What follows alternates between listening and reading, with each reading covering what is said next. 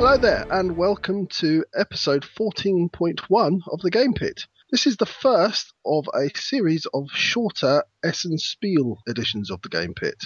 So we're both going to be going off to the Spiel fair at Essen in a few weeks' time here, and we're doing lots and lots of research into the different games that are coming out, trying to decide how much of the too much money we're going to spend, where it's going to go, what we're going to be buying. So over the next week or two, we're going to be popping out these smaller episodes, and each episode is going to take a treasure hunt format in that we're going to talk about the games, and then we're going to decide between us whether they think the game is a treasure and something we think is going to be worth keeping in our collections, or it's going to be a trap and not something to waste our money on. Now, Sean, what three games do you want to talk about in this episode? My three games, Ronan, are going to be the Phantom Society, Blueprints, and Packet Row. And I'm going to be talking about Nations, Patch History, and Coal Baron. You can catch us, along with a whole host of other gaming goodness, on 2d6.org.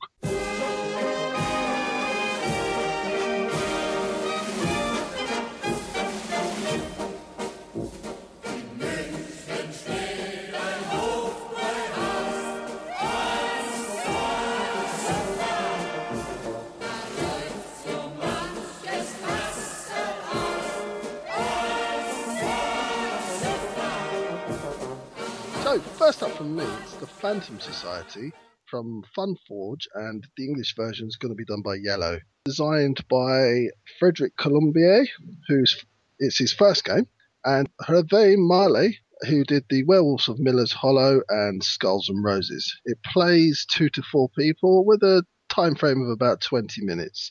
So what's this game? It's an abstract game with a bit of deduction thrown in.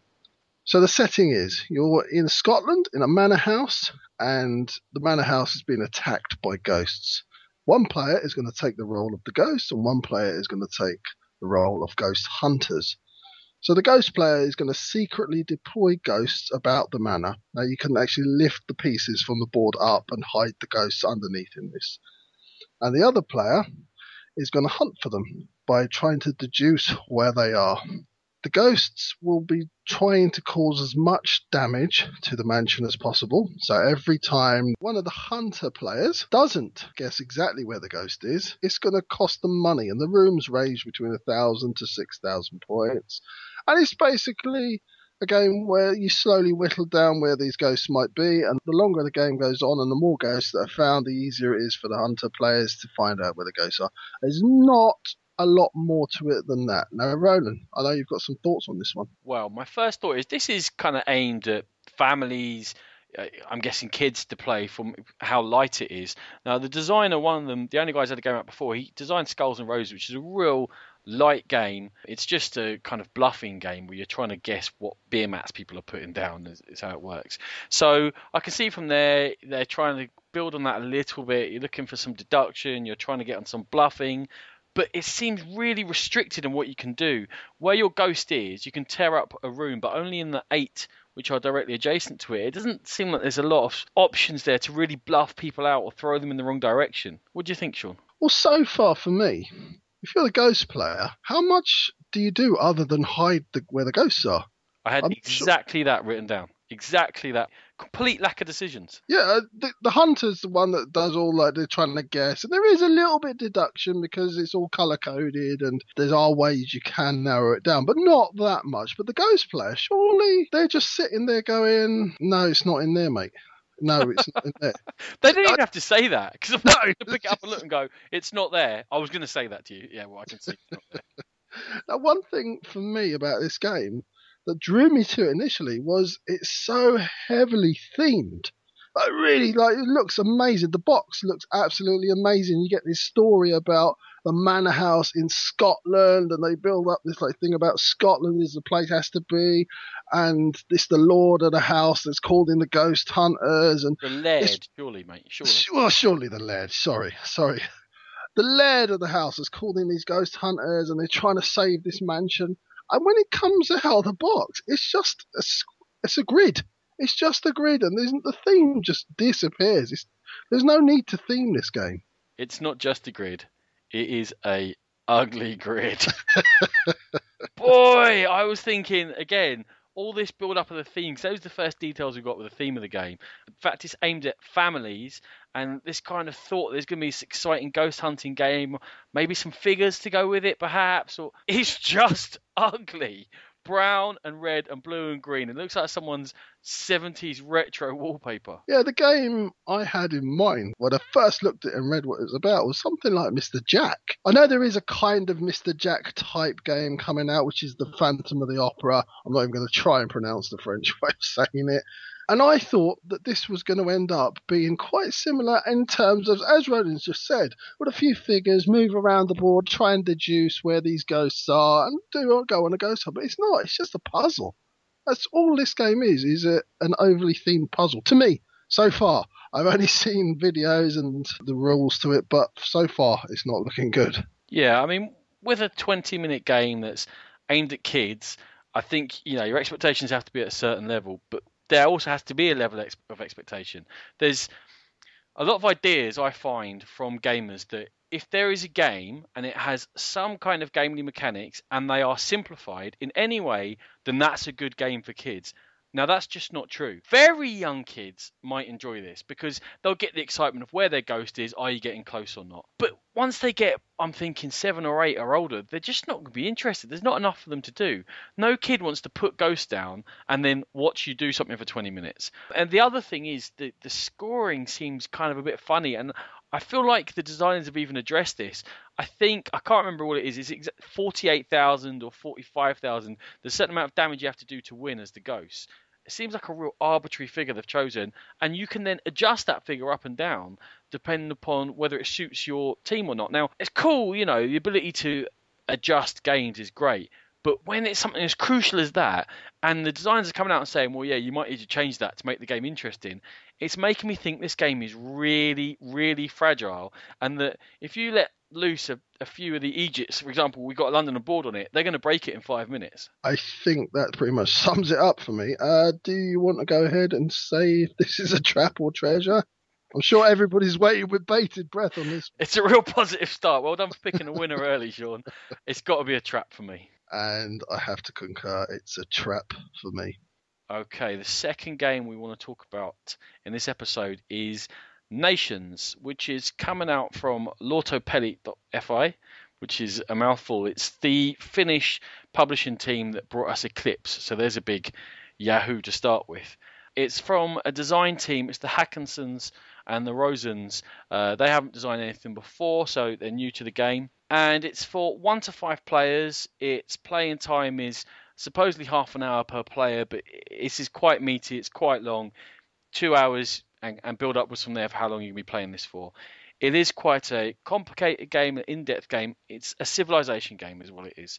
It's all based around cards, the ability to purchase cards, to build up your own empire, and then to use workers on them in order to develop your civilization. Now, there's actually a few games coming out along a similar theme, I think, this Essen, with regards to civ builders, including purchasing cards, including worker placement. And in fact, we're going to talk about another one just in a few minutes' time, which is Patch History. What's making Nations any different? Well, let's kind of go through real quickly how you play Nations. So the game is played over 3 different eras.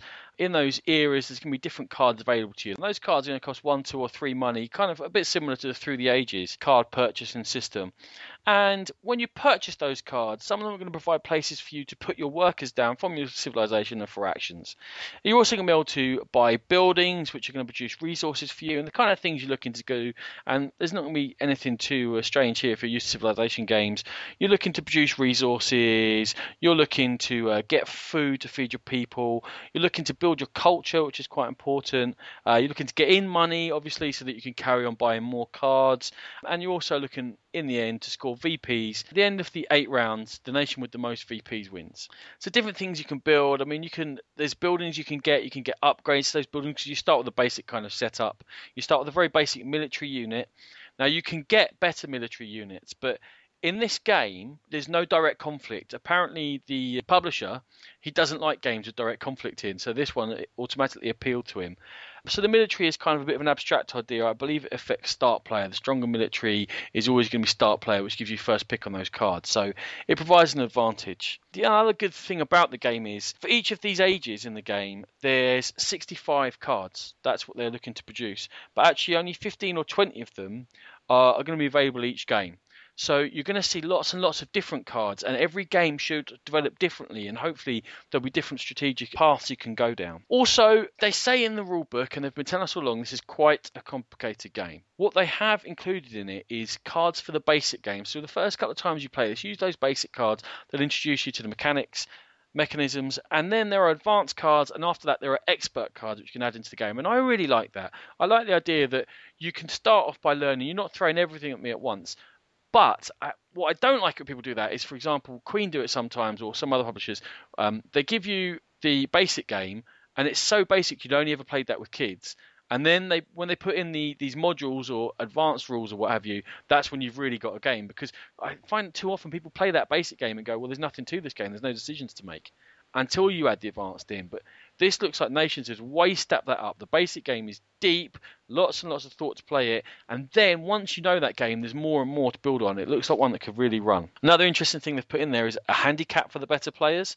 At the end of each round, you can either get resources or, I believe, get victory points. And the players who are on the easier level get more resources at the end of each round. And then, so if I've played this game 10 times and I'm playing it with Sean and he's never played it before, you can stick me on a harder level. And it's as simple as I get less things each round. Apparently it makes a huge difference to how difficult the game is, and it also helps to balance things up without being too intrusive. It's just, well, okay, Sean, you get 4 of those and I'm only going to get 2 this time round. There's other concepts in there. National heritage is how they measure something, and that's, I think, the most direct conflict, in that if you're able to get more national heritage than other people at the end of each round, you score the points for how many have got less than you. So it's something where you're kind of racing with each other. If a couple of players are racing off to get lots of national heritage, you get a decision there to make to go, do you know what, I'm not going to chase that. I'm going to go down a different path. But if it's all very neck and neck and tight, people might be nip-tucking for those cards that are going to give you extra heritage there. So that's Nations. It's a game in which you buy cards, you place workers, there's the ability to build wonders and what have you. There's different events happen during each round which you're going to have to react to, be they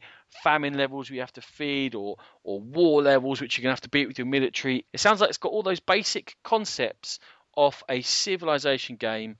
Sean, what are your thoughts on Nations? First off, you already mentioned it, Ronan. It's from the people who made the wonderful, the amazing Eclipse, so it already gets a plus point from that. Again, something that you mentioned. Now, I read that it was 40 minutes per player, so you're starting to get up to the 200 minutes just with 5 players, and that's recommended. Now, is that going to be a little bit too long if you're getting up towards the 3.5, 4 hour mark for a game, Ronan?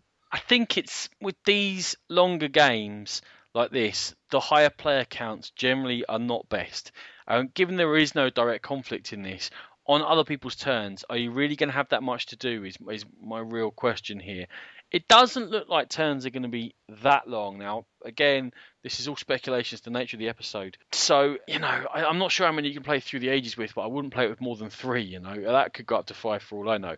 I would never play it like that. So we have to give it a chance to see how it works with more players. Some long games really flourish with more players, like Dominant Species, for example. It's one of those I think we have to judge through play whether it really works, what player count is best. Yeah, I could definitely see what you're saying. Now, one of my things, and this is one thing that I bring up all the time, is the design of a game and how it looks. Now, it's very difficult to tell with Nations because it's not a whole lot out yet, just seeing sort of a few pictures. The artwork doesn't look great. It's not the most appealing to the game to the eye so far, Ronan. I tell you what it looks a little bit dated to me. But I actually quite like it. It has a St. Petersburg feel in that it's these kind of watercolour paintings and it's very functional. There's icons there and they all seem to be quite clear. So I don't think it's terrible. I can see it's a personal thing. I can see why other people wouldn't like it, but I actually quite like the artwork. So that's me with my negatives out of the way. Now, what I will say is this game is very ambitious.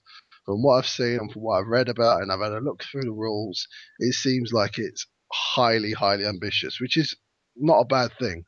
I love the concept. but can they pull it off?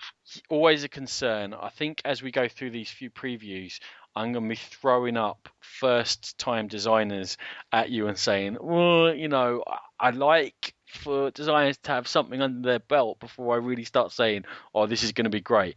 But then, how else do you get new blood in unless you trust them? So my only concern is first time designers, are they going to pull off something this ambitious? But they did it with Eclipse, not these designers, but this company. And sometimes you just have to go out there and trust someone. And yes, it seems hugely ambitious in terms of scope. In terms of mechanisms, it doesn't seem that ambitious to me.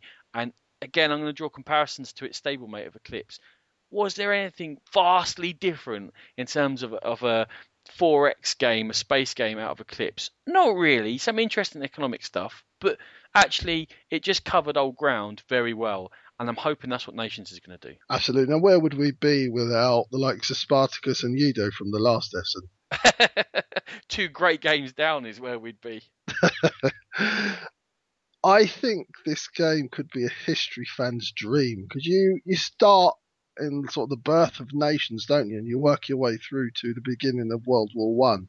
So, and there's luminaries and cities and the eras all come together. I think it's you could be just sitting there learning about history as you play this game. It sounds fantastic to me. It kind of reminds me that I never got to do much history at school. I was made to do geography, which was you could have to choose one or the other. So I learned history from the Civilization games. I think this is going to be something similar. Slight concern for me is the design of the game. Slight concern, but I'm so excited to see this played and see how it plays out. So, Sean, I guess the big question for you, Nations, is it going to be a treasure or a trap? I will go with a strong treasure. Absolutely, same here. It's right at the top of my excitement list for this Essen. Nations, all the way a treasure for me. Right, so Nations is out of the way, and we are moving on to a slightly smaller scale game called Blueprints.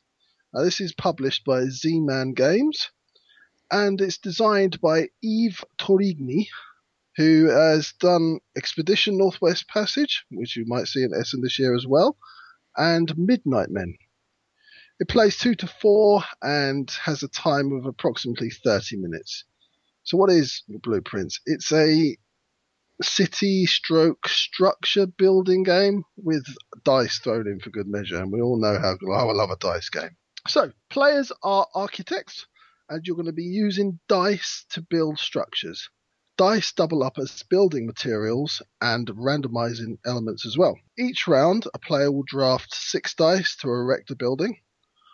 On a turn, each player will draft 1 die from the dice pool and place it in his own personal blueprint card, which is hidden behind his player's shield from the other players. He or she, of course, will then add a randomly drawn dice from the bag by rolling it, and it will add it to the pool. The die can then be placed on the blank spaces of the blueprint card or on top of another die with a lower or equal value. For instance, a 5 can only be placed on a 1, 2, 3, and 4, or 5, but not 6. The different colours of the dice, which represent different materials, score in different ways. I'm not going to go into how they score, it's quite in depth. At the end of each round, you get prizes for different building achievements, 2 of which are the height of 5 or more gets you the skyscraper prize, and the materials prize is given to buildings using 5 or more of the same material or the same colour dice. Not a lot to it, not a lot out about it, Ronan. Well, that's the first complaint, isn't it? And I know that you and I sing from the same hymn book here. It happens again and again and again. We get a little bit frustrated with this industry. We are barely 3 weeks away from Essen starting. Z-Man Games is no startup company, and they will have a big booth at Essen. They always do. Fantastic booth with fantastic deals on and surprise games and all sorts of stuff. No rules. What's going on, Z-Man? How am I supposed to pledge my hard-earned money towards this when there's not even rules up 3 weeks before we leave? No component photos. There is one photo up on the BGG page. It is off the box. How in the name of whatever you choose to worship am I supposed to say, yeah, great, I'm going to go for this game? Oh, Sean, How do we know anything about this game? Tell me. Well, the only reason we know anything about this game is I tracked down the designer's diary, and he had a few photos, and basically I lifted those rules that I just explained to you straight from the designer's diary, because that's the only thing out there. And as Roland said, for a big company like Z-Man Games, it can't be that hard to promote this. I know it's not one of their bigger releases. I know they've got bigger fish to fry. It's only a small little dice game that takes half an hour, probably not a lot of components in there, but still, post the rules. Let us know what it's about. Let us know, stick a few photos up. It's not the hardest thing in the world. And at this stage, you look at other industries and you wonder why the board game industry is just two steps behind in terms of promotion and just basic stuff. I absolutely agree. Again, we both know the price is up for this game. Do you know it's up as $30? That's handy. Do I need to get money changed into dollars before I go to Essen? I don't even know what to say. It's amazing. This is the biggest convention for sales. I know that people are saying Gen Con's got more unique visitors this week, or the year rather. I don't know. They don't even count them Essen, so I don't know anyone could claim either way. But in terms of sales, because Gen Con's got lots of stuff going on, this is just people selling games. There's not even that much playtesting on. There's not enough room for it. There's too many people trying to spend money. You have got, it must be, millions of pounds changing hands. There must be, because I know I go there and I spend, a few £100 there, and amazing. Amazing it would be this amateurish. We probably need to stop going on about this and start going on about the actual game blueprints. But as you say, let's just move on. Let's talk about the game. What we do know of the game. For me, it's actually something that I am quite interested in, and that makes it even more frustrating that there's not much out about it, because the concept sounds really cool, and I like the fact that you're going to be building with different color materials, and you're trying to mimic structures on cards that you're given. And I really like the fact, and I'm not sure that there's not going to be too much of an element of luck in it, though. That's my one sort of holdback on it. Well, I think dice game, that's just going to happen, isn't it? Luck is going to be massive in there. In terms of the game itself, these Yahtzee style games, which is probably, someone's going to tell me it's not like Yahtzee. Well, I'm going to guess because there's no bloody rules up. These Yahtzee style, I don't particularly enjoy them. There's none of them like that really I go, oh great. If they take 5 or 10 minutes, sure, why not? Better than doing nothing. But that's about as good as they get. The fact that this had something a bit different with the spatial element, the ability to put dice on top of each other and build up, and again, like you say, the different colours score in different ways, so things, wood needs to be adjacent to other dice, or whatever the different rules are for the 4 different colours of dice. There could be something interesting there. The pictures that are up on that designer diary looks like it's nicely produced. You wouldn't expect anything else from Z-Man. It seems okay. Well, I can't get too excited about a simple dice rolling game. Yeah, okay. There's not a lot more to say about this. I think one of the reasons we had this in here was to have a rant. And we're not picking on Z-Man Games. It is across the board. There are so much frustrations out there on that Essen list this year. But for me, Ronan, I'm going to say I want to say trap, but I'm quite excited by it. So I'm going to say it's a very weak treasure. For me, looking at the price, $30, I'm guessing that's going to transmit into €25. There's just not enough in there. It's 32, just D6. I know there's other bits and bobs. There's a board and a screen and a bag and stuff. But if you put up, maybe that's why they haven't put up the rules. I feel like anyone could make this game and play it. I don't think there's anything special to it at all. All you need is a player shield and some dice. So once those rules do become readily available, what do I need to spend the money for, to be honest? And if a game's that simple that I can just play it with rules I can print off, then, give me more. For me, trap. Okay, so swinging from one extreme to the other, this next game is Patch History. It's coming from Danco Games. Now, the only game of theirs that I have played is Spice Merchants, which came out last Essen, was a tiny, tiny little bit of a cult hit, quite a fairly interesting little market game in which you're collecting different spices and adding them to the market in order to make them worth more points. It's from new designers. I'm going to attempt to say their name, Yeon Min Jung and Jun Hyuk Kim, and what's this all about? Now, I did mention it before in terms of nations, and it's going to sound quite similar. It's a card-based civilization game with some worker placement in which you can bid for cards to add into your nation. So far, so similar. The difference here, and part of the reason it's called patch history, is that you start with a base board of your civilization, and it comes in different coloured squares. And those different coloured squares represent different areas, be they production or political or warfare, what have you. Then each round there's a Cyclades style auction in that everyone gets to make one bid, and as it comes round to you, if your bid has been outbid on one of the cards available, you can either add to it to outbid them, or you must move your bid to another card. And if you outbid someone else, it goes to them, and then they must change their bid, either up it or move it to another card, and so on and so forth, until everyone gets a card. I believe you can choose not to, or sacrifice points for money. I'm not quite sure. When you do get that card, what happens then is you must decide where to place it into your civilization, and it must patch in, which means it must cover over some of the cards you already have out. And there are certain rules as to how that happens. Water can't go on water and stuff like this, but whatever. Don't worry about that. The idea is that then you're building up this patchwork of different areas, which is going to represent in a very abstract way the nation that you are building. You then have workers which you can place onto this patchwork, and where you place them allows them to conduct different actions. There's a whole host of different actions here. Let's just say this goes into every example of what you could do with a nation. There's political actions, there's internal economical actions, there's external trading actions, there's negotiation actions with the other players. There is direct warfare in this game, slightly different to nations we just talked about. Another interesting thing is that those workers, once they're placed onto this patchwork of yours, when you want to change them, to change their function, to take a different action with them, they can only move one space. So as you're building up this patchwork, you must be spatially aware of what you're adding where your workers are, and where they can move to in order to develop your strategy. It just sounds really different and really interesting. When you've played loads of games, sometimes all it takes is something to sound a little bit different, a little bit off the wall, a little bit changing things, and you become interested. Bad news is they weren't sure how much interest they were going to get in this game, and I guess in this case, I actually think it's understandable. Daneco Games have made lots of family games before. This is way out of what they usually make. This is now a 2-3 hour deep, seemingly very tricky civilization game. They usually make family games. I can understand that they haven't gone out on a limb here. They've only made 50 English copies. This is going to be the rare game for the hipster gamers at Essen this year.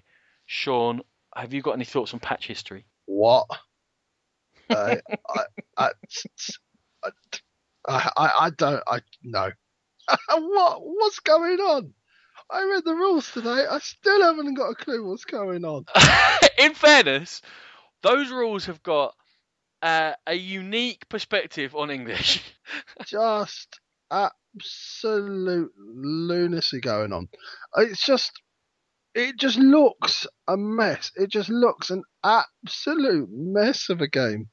I don't know if they're gonna pull it together or not. I don't know what to expect. I've got to see this game played, because I think I've said it to you before. This game could be don't like using the phrase because I'm talking about games, but a game changer for the board game industry, or it could be an absolute unmitigated disaster and a laughingstock.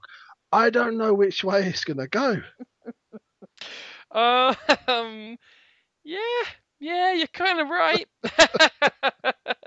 It's such an interesting concept.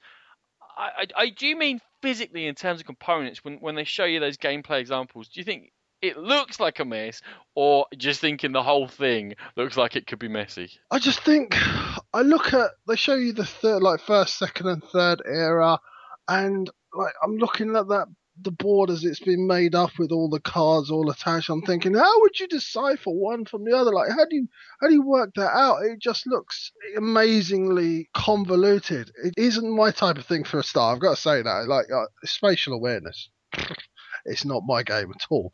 But take that away, it just looks crazy. Now, I'm not completely dissing this game, but I'm not saying that this game is going to be terrible. I just don't know. It just is so far out there. Fair play to them for giving it a go. It's like a concept album they've come up with. Everyone's like, yeah, sure, right, okay.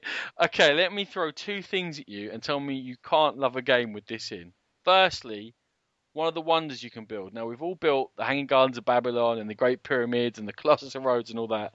You can build Disneyland. Well, that's a wonder. I did not know that. Thank One you of the for wonders throwing of that the at me. game is Disneyland. Tell me you can't love a game with that in. Is it Disneyland Paris or Disneyland I was too Florida? scared to ask. Right, second thing, and now I've read the rules a couple of times. Like I say, unique take on English. There is some kind of mechanism here whereby you can go into an area which gives you the possibility of entering with another player, either a war or an alliance. So you both, I think, choose to take this action. Now, I know that there are boards that go between each of the nations on the board, and you can develop trade and stuff along them. I think it might be on that board. Again, I'm a bit hazy. The rules made my eyes spin a little bit. But anyway, when you're both on there, you have a little chat about whether you're going to have a war or an alliance. Then the both of you have to secretly choose whether to go thumbs up or thumbs down, and how they work out exactly how to do it, whatever. Basically, if both of you put your thumbs up at the same time, you're going to be in an alliance. If one or both of you put your thumbs down, there's going to be a war. How can you not love that game? There's going to be no fights over that at all. You changed your thumb! Yeah. I can see a few table flips. That's all I'm saying. But I'm asking you, how can you not love this game? Because I don't like flipping tables. You know I don't. I do it because I need to. Right, so definitely I think the oddest game that we're going to cover in these previews. Sean, patch history, treasure or trap? It's an intriguing trap. If I can, I'm going to spend my money on this game. But I think it's a trap. I think it's a honey trap. I think it looks so amazing and so interesting. I can't imagine it could ever stand up to my wild fevered dreams of how amazing it could possibly be. But I really, really, really hope it's a big success for them. I hope it gets a big release. I hope we see more than 50 English copies ever made, because there's not just they're only bringing 50 copies to Essen, there are only 50 English copies. So please, please do well. Let's see this get out everywhere, and let's see a bit of reward for innovation in board gaming. Right, I don't know if I can follow that. But next up from me is Packet Row. And this is from White Goblin Games, who are doing the multilingual version, and Pegasus Spiel, who are doing the German version. And the designers are Henrik and Ursa Berg, who are husband and wife team who brought us Ratus and Oregon. It plays 2 to 5 and with a time of roughly 45 minutes. This game is a manufacturing game with an auction and hand management aspect to it. So how does it play? Each player represents a trading company operating out of 1842 New York, and they're trying to fulfill contracts and build up points. So one player from each round will take the role of the Harbour Master, and the Harbour Master will choose one of 4 game areas, which are the Guild Hall, the docks, the market, or the bank. They'll then ask each player if they would like to purchase a card, until they get to decide themselves last of all. Now, if they choose a card and buy one, the round will finish. And anyone who passed on the chance of getting a card in this round, hoping to go on to another area, is going to miss out completely. Now, should the Harbour Master pass, as I said before, they will choose another area, and any player who hasn't bought a card then will be getting another chance before the Harbour Master, and so on. So, why are they trying to buy cards? Because at the beginning of the game, you are given contracts, and the cards represent the materials that you're trying to buy and ship to fulfill these contracts, and also the ships themselves. They are going to be sailing to different parts of the world. So, for instance, if you are selling 3 loads of tobacco to Sweden, you're going to wait to get 3 loads of tobacco into your game board, and you're going to wait for a ship sailing to Sweden. You're trying to get those elements in, and then you can fulfill your contract. So that's basically how the game wins.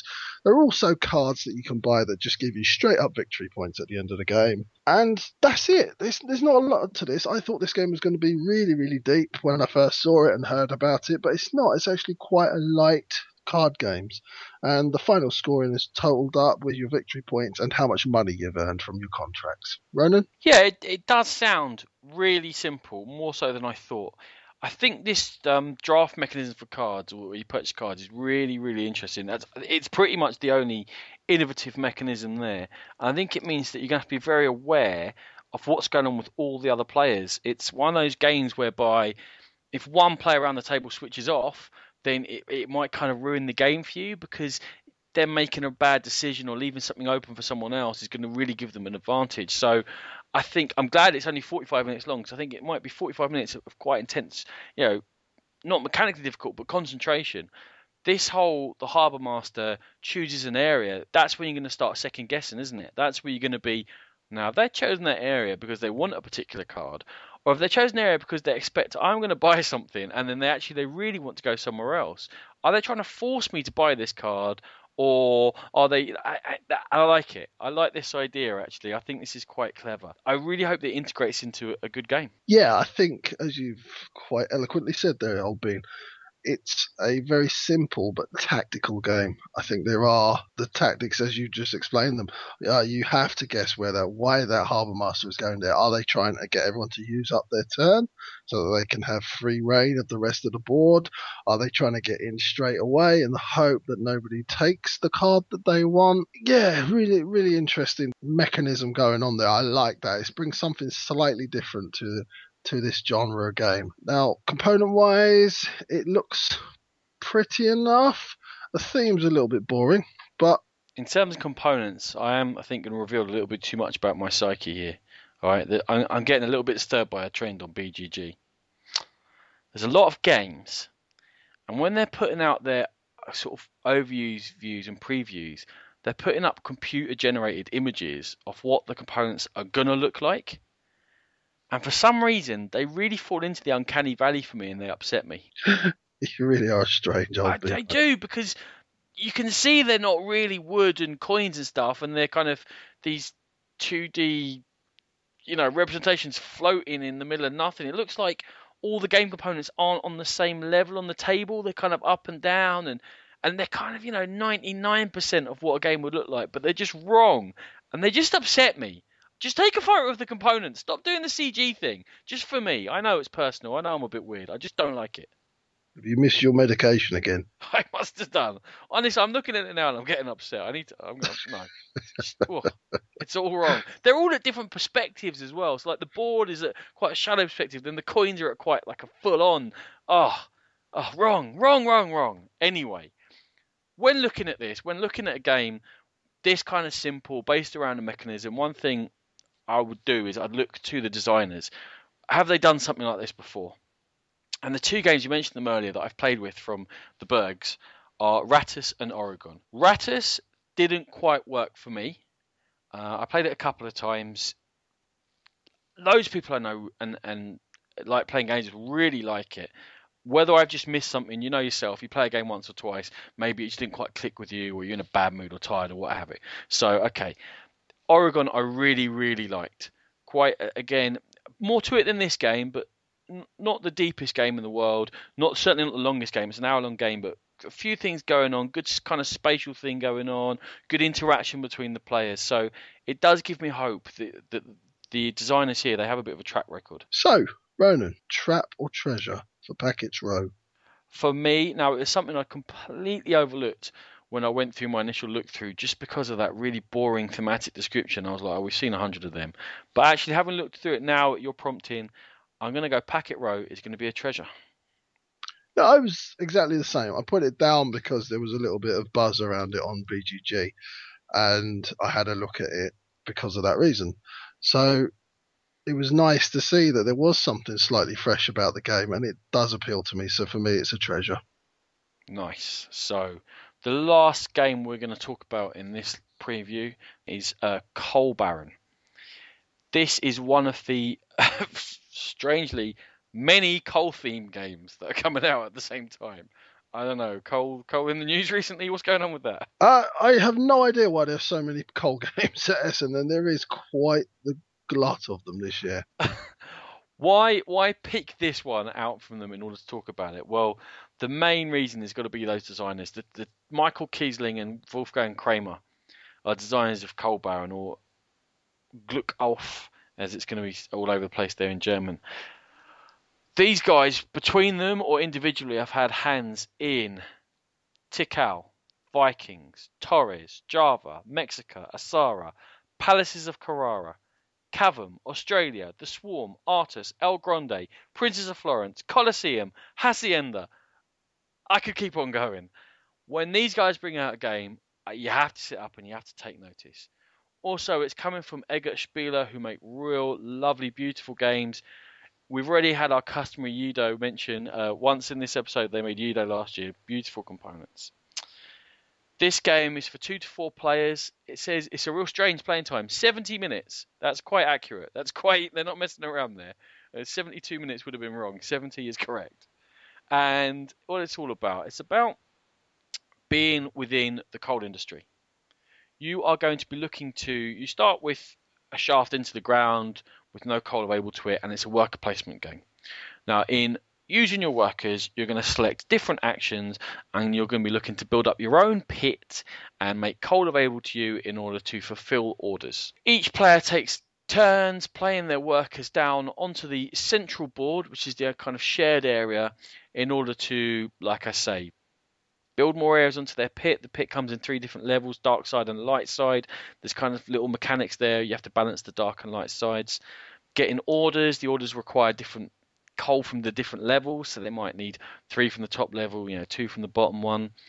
There's an action there which you can move your lift up and down in the pit and then send people out either side in order to get the coal required from these areas. You can go to the bank to make money in order to purchase the lorries, I think they're calling them, that need to go into the mine. So far, so standard Euro. And this really is a standard Euro.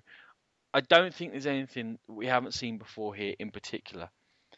Little twists they've got on this worker placement thing, I'll tell you. On that shared board, anyone can take any action. They're never blocked. But what they do is, if Sean had gone on to an action and I wanted it, and he's already there, I would have to put 1 more worker on there than he's already placed in order to take that same action. So if he's gone there with 1 and I just go there with 2, I can then take that action.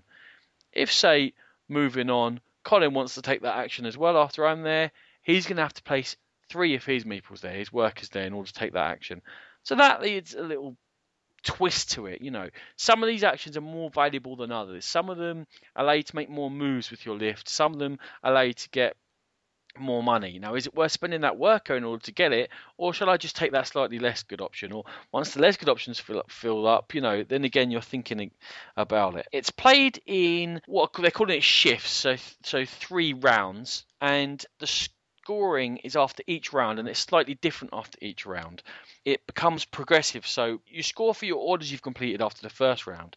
After the second round, you're going to score for those completed orders where you've got coal and you've filled the orders that you've claimed. Also, then you're going to score for the different vehicles you've got. Now, vehicles are what you get in order to fulfill the orders, I think. And then after the third round, you're going to score both for the orders and the vehicles, and then the lorries, which are what you've got down in your mine. It's got lovely looking bits. It's a Euro that does exactly what it sets out to do, but it's by the masters. So that's why I have to sit up and take notice.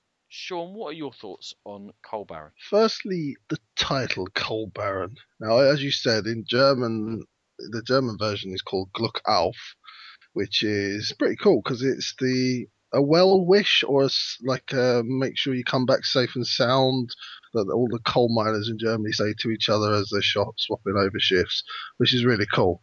They didn't really think about the English title, did they? What should we call it? Oh, Coal Bloke, Coal Baron, Coal Baron. I'll do. Yeah. Okay, Well, well, going to make it stand out amongst the other 493 coal games in Essen this year, is it? That's true. Moving swiftly on. Yeah, it's a fairly bog standard Euro game. There's nothing in this that we haven't seen before. Now, I agree. And is this not Magnum Sal, but with coal instead of salt? No. Do you want to elaborate? In terms of, are you going to ask me what the actual differences are? Firstly, I haven't played Magnum Cell. I've only owned it for a year, so give me a chance. The superficial differences that I can tell you are Magnum Cell has a shared central board and a shared mine, which you're going into. Is there going to be these superficial differences thematically and what have you? I don't think. What you're mining salt, you're mining coal. I get what you're saying there. The appeal for me in this is that I have faith in the designers that they can do what other people do, but do it better. I think that they can be innovative at times, but when they choose not to, when they just choose to throw together some different mechanisms. Now, some of the stuff in here is a real stretch thematically. This dark side, light side to your pit has to balance or you lose points. I mean, that's just crazy. It's just left and right. It doesn't really make any difference. It's just another thing you have to think about. And that's what they're great at doing. They're great at making you have to think about things in a different way. You know, with Cavum, if I gave you just a quick, brief description of Cavum and said you're putting down tiles in order to connect to different jewels to bring them back to fulfill orders, right? Then you'd be like, oh, okay, well, that's nothing new. Tell me, what's Cavum like, Sean? Very boring. Horrendous. It's different. It makes you have to think differently. Unfortunately, you're unable to think in that fashion, but that's all right. We still value you. You have a unique gift. You just leave me alone. So, quite a few of their games, I think on description, I'd look at them and go, oh, yeah, cool. Like Vikings, okay? Vikings is a market for tiles. The tiles give you different colour meeples. From those different meeples, you're going to score points or get money in order to buy some more tiles. There are ships that you might have to take that can attack you, and some of the meeples defend you, and you have to feed them all at the end. Just a description of Vikings makes it sound like 100 other Euros. It's a really, really good game because they did it really, really well. So, Ronan, Coal Baron, trap or treasure? For me, Sean, if this was from any other designer, it would be kind of middle of the road. A Euro, looks nice, from a good company. I'd take a look at it. Because it's from those two, Kaisling and Kramer, I'm definitely interested in it. For me, it's one of the most anticipated treasures of all of Essen. Well, for me, as you said, it is going to be a strong game. It is going to be a strong Euro, but the fact that it's not bringing anything new to the table, the fact that it is about coal, essentially, it just doesn't excite me. And it's going to have to be a pretty good game if I do get to play test it to make me want to buy it. So for me, it's a trap. So there you go. That's episode 14.1 of our Essen special. And please bear in mind that this is just our initial impressions. We haven't played these games. We haven't seen these games. So it's just what we're feeling at the moment. Once we go to the fair, it could all change. Keep your ears peeled for more Essen previews coming up in the next few days and weeks before the fair starts. If you want to catch all our episodes, please head over to 2d6.org where you will find more audio, video and written gaming goodness. You can also follow us on Twitter at GamePit Podcast, and if you want to get in contact with us for any reason, it's thegamepitpodcast@gmail.com. Theme is by Eve Aaron.